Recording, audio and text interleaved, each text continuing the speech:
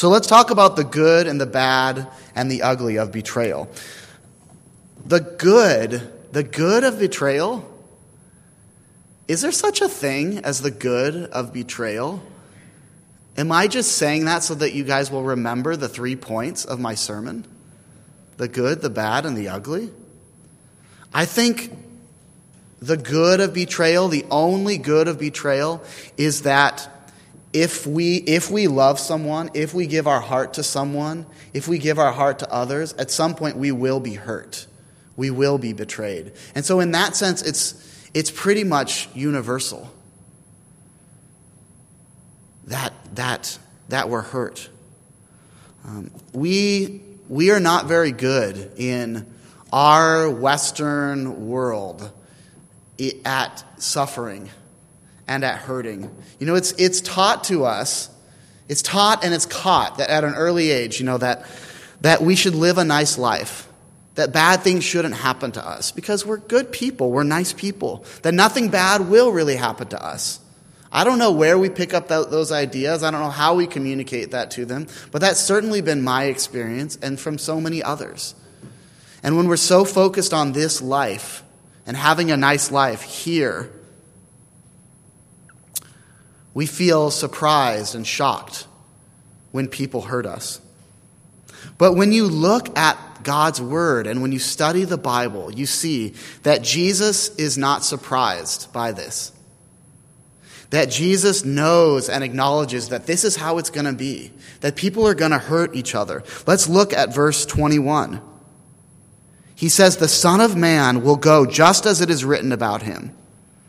But woe to that man who betrays the Son of Man." That's how the NIV puts it.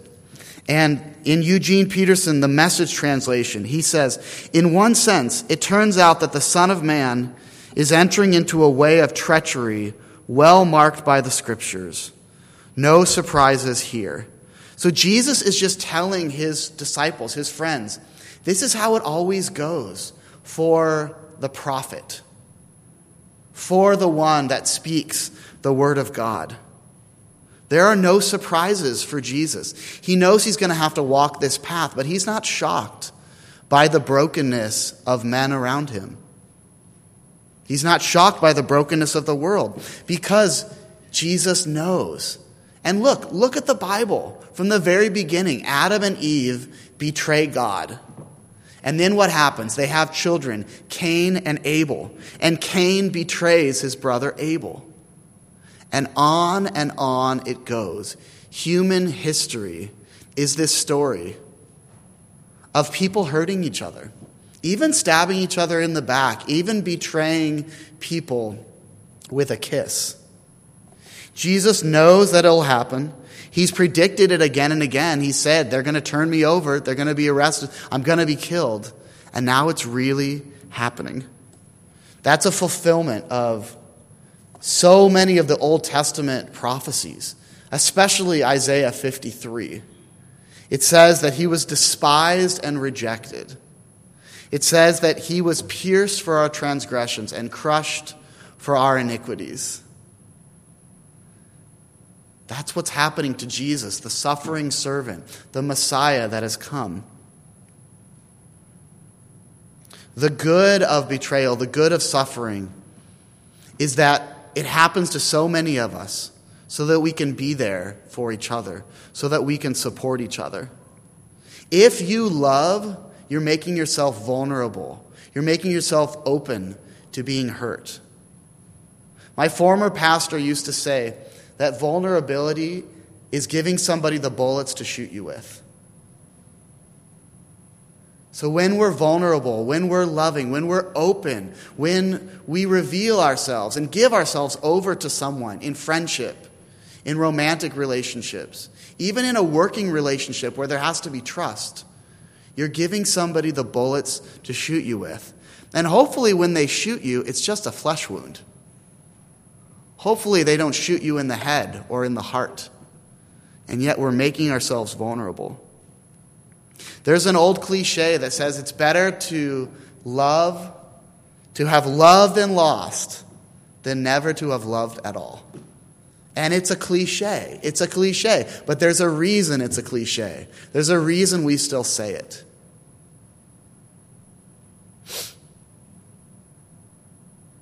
The good of betrayal and the bad of betrayal. The bad of betrayal is that the pain runs so deep and that it really, really hurts. And even it hurts Jesus. It hurts Jesus. We remember that Jesus experienced all the emotions that we experience. That he was 100% human and 100% God. I don't know how that works mathematically, but it works out. Jesus experienced all the highs and lows. He experiences this rejection. Listen to what he says. I mean, they're too afraid to bring it up. Judas is never going to bring it up. And so Jesus says, one of you sitting at the table with me is going to betray me. One who is eating with me. And they were sad, and they kind of go around the table. And they all say, oh, it's not I, it's not I, it's not I. Keep in mind that within a few hours, Judas will betray with a kiss. Peter will abandon him. The rest will run off, frightened. So in a sense, they're all abandoning him. And you know what's crazy after this? After this prediction, after knowing that one of them is going to betray them, what does he do? Does he get angry with them? Does he throw them out? No. He serves them communion. He serves them communion. He teaches them about his body and his blood and what he's going to do. This message, this meal, he brings them in closer. He even washes their feet. Washes the feet of his betrayer. What love. What sacrifice.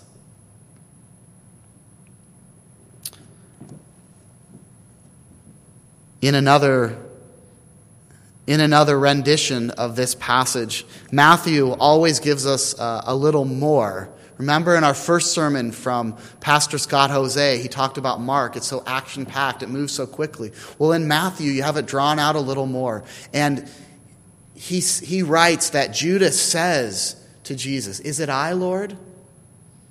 And Jesus essentially says, "Don't play games with me, Judas.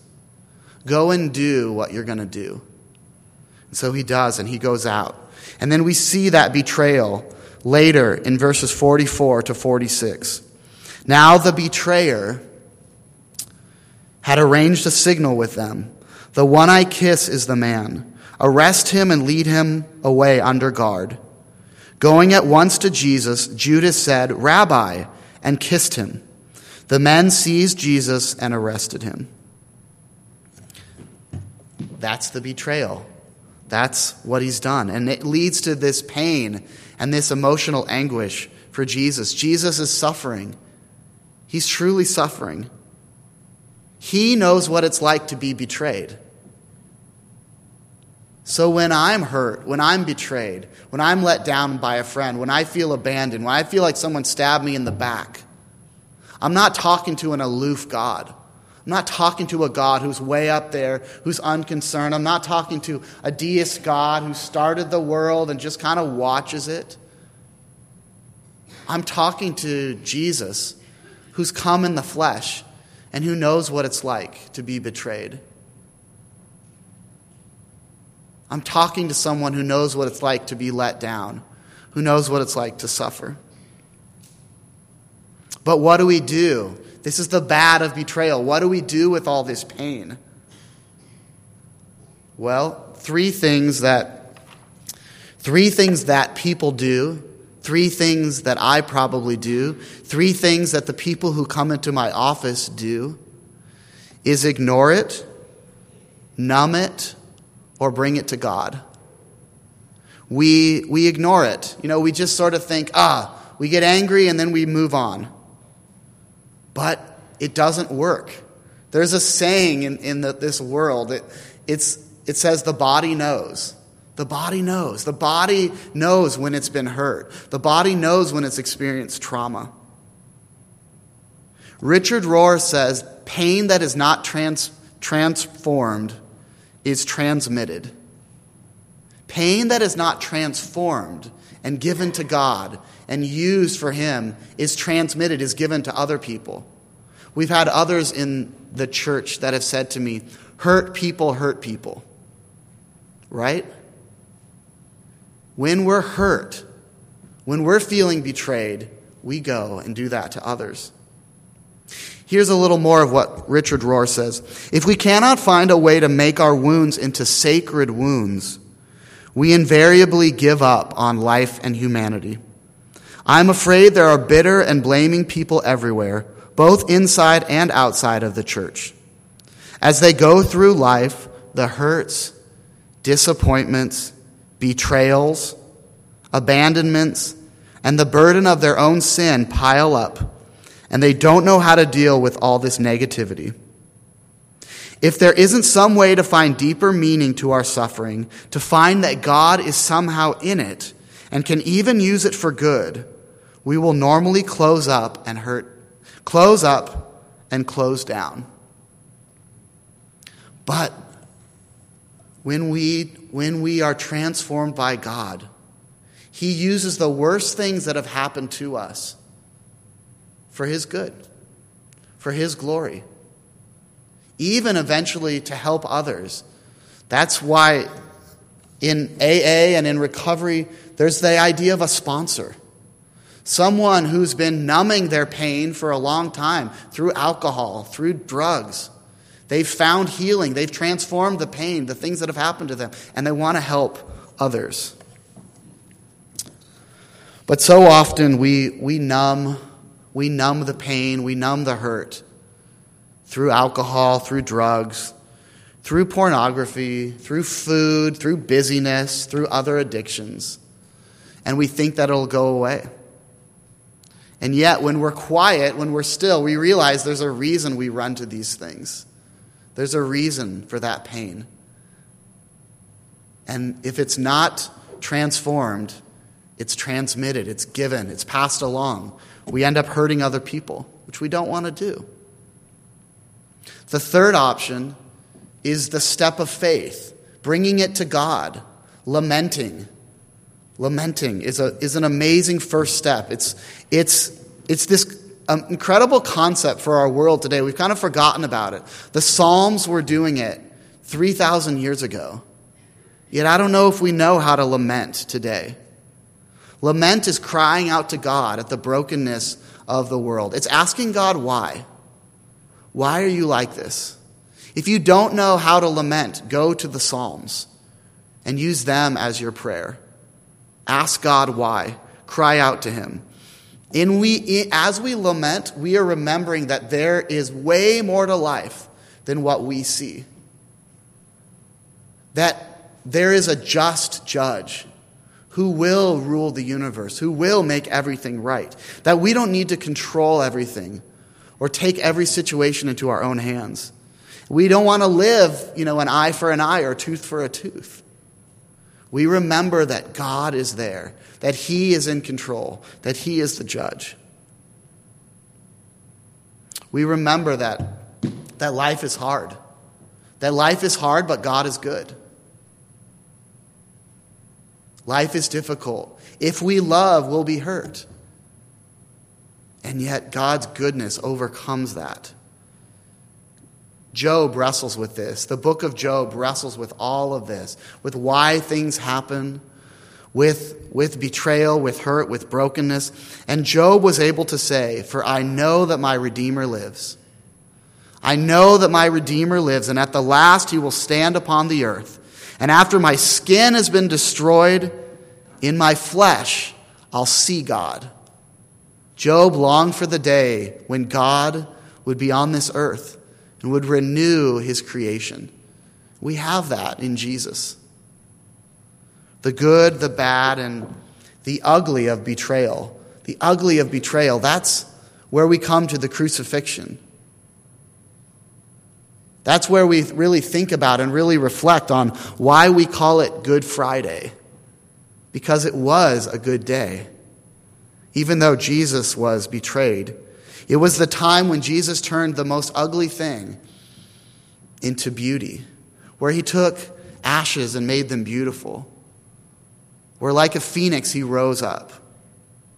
Where Jesus was able to say on the cross, "Father, forgive them, for they know not what they're doing." I wonder if he was even thinking about Judas. Judas, who took his own life. "Father, forgive him and her and them, for they don't know what they're doing." The Apostle Paul took up this theme of betrayal, this theme of God's love for his enemies. In Romans 5, he wrote, "While we were still weak, at the right time, Christ died for the ungodly.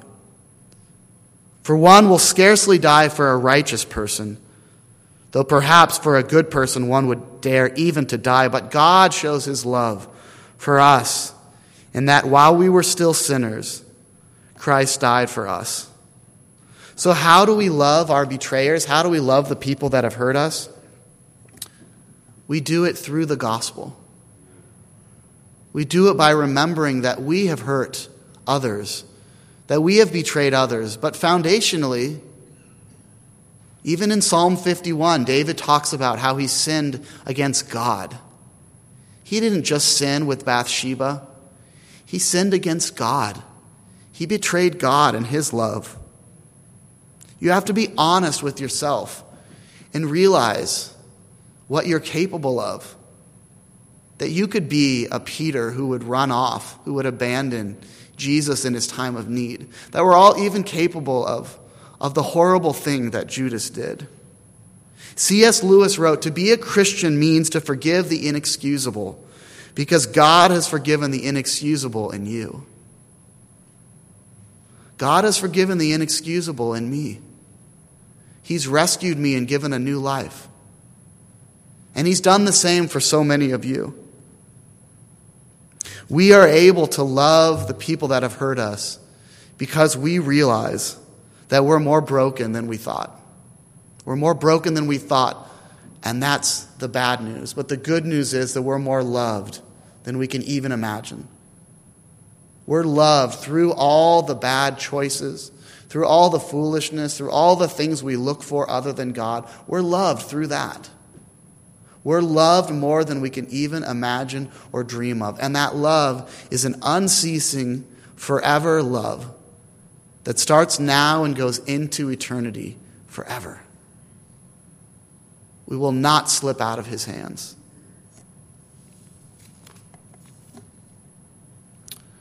We don't do it on our own.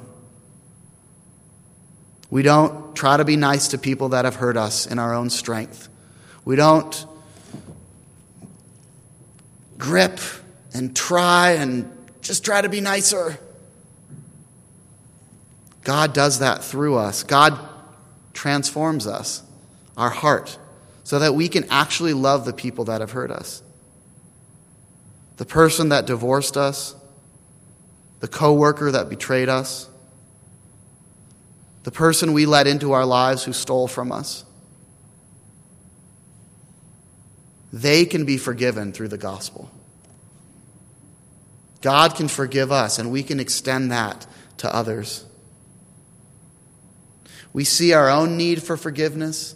We see our own brokenness. We see what God has done for us and how much he's forgiven of us. And we extend that to others. Forgiving our betrayers is made possible. It's made possible by the cross because of what Jesus did there. He gave his life for Judas. He gave his life for all of his enemies. He gave his life for those that betrayed him and turned against him. He gave his life for those Roman soldiers that beat him and abused him. And that's a picture of God's love for all of his people. Jesus forgiving his betrayer. That is love. Would you please pray with me?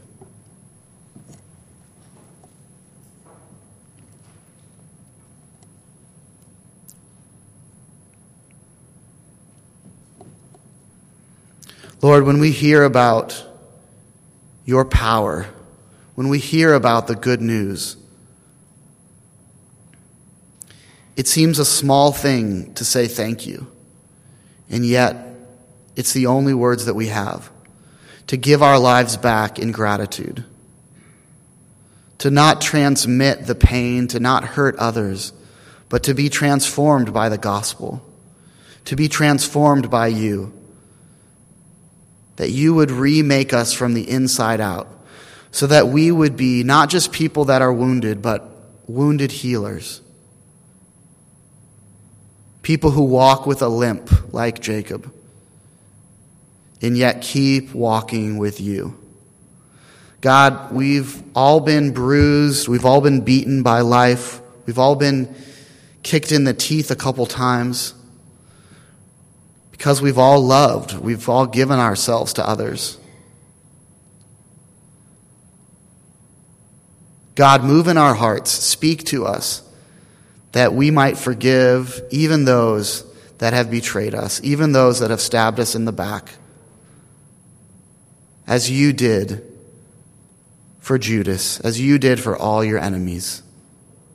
We look to you, Jesus, as our strength, as our rock, as our foundation, and pray that you would move through us by your Spirit. We can't do it on our own. We daily look to you. In Christ's name we pray.